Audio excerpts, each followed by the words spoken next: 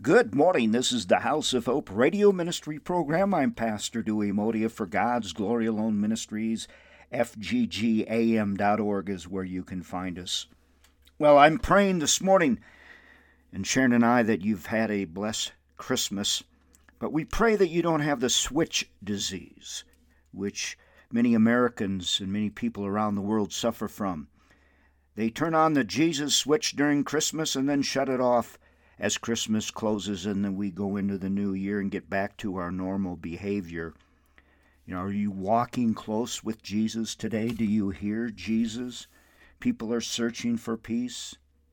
COVID, we're praying and we're mourning all the deaths from COVID, but I'm here to tell you, my friends, this morning that hate is going to be the death of America.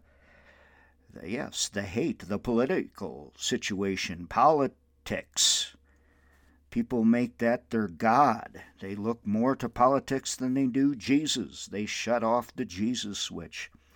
Do you know God offers serenity of heart to all believers? The Holy Spirit, who lives inside every follower of Jesus, can keep peace flowing like sap from a vine to its branches.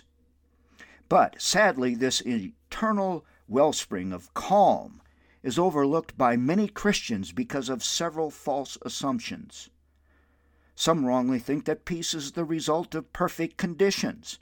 But my friends, this world is broken. It's a mess. That means we will never achieve an ideal existence on this earth, and its circumstances cannot yield serenity. No politician can bring that to you. No political party can bring that to you. Politics is the playground of Satan. Just look around and see the results of that. Look at America today.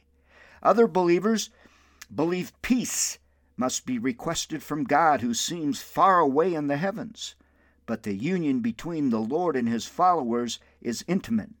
Tranquility is available to us immediately from Jesus because he lives within us. The Living Bible paraphrase captures how our relationship with Jesus should look. And now, just as you trusted Christ to save you, trust him too for each day's problems. Live in vital union with him. Let your roots grow down into him, deep, deep, and draw up nourishment from him. Draw up nourishment from him. Serenity is a direct result of a relationship with Jesus Christ. No outside situation can tamper with that connection. We partake of Jesus' abundant life through his Holy Spirit. When my friend Norm was passing away of cancer, and he's laying in that bed, his deathbed, and I'm asking him questions. What about this, Norm? What about this, Norm? And Norm would always say, all is well with my soul. All is well with my soul, Norm would say. Norm was a strong man of God. He stood about 6'6", but his heart for Jesus was even bigger than that. He loved Jesus. He preached Jesus. Wonderful man of God.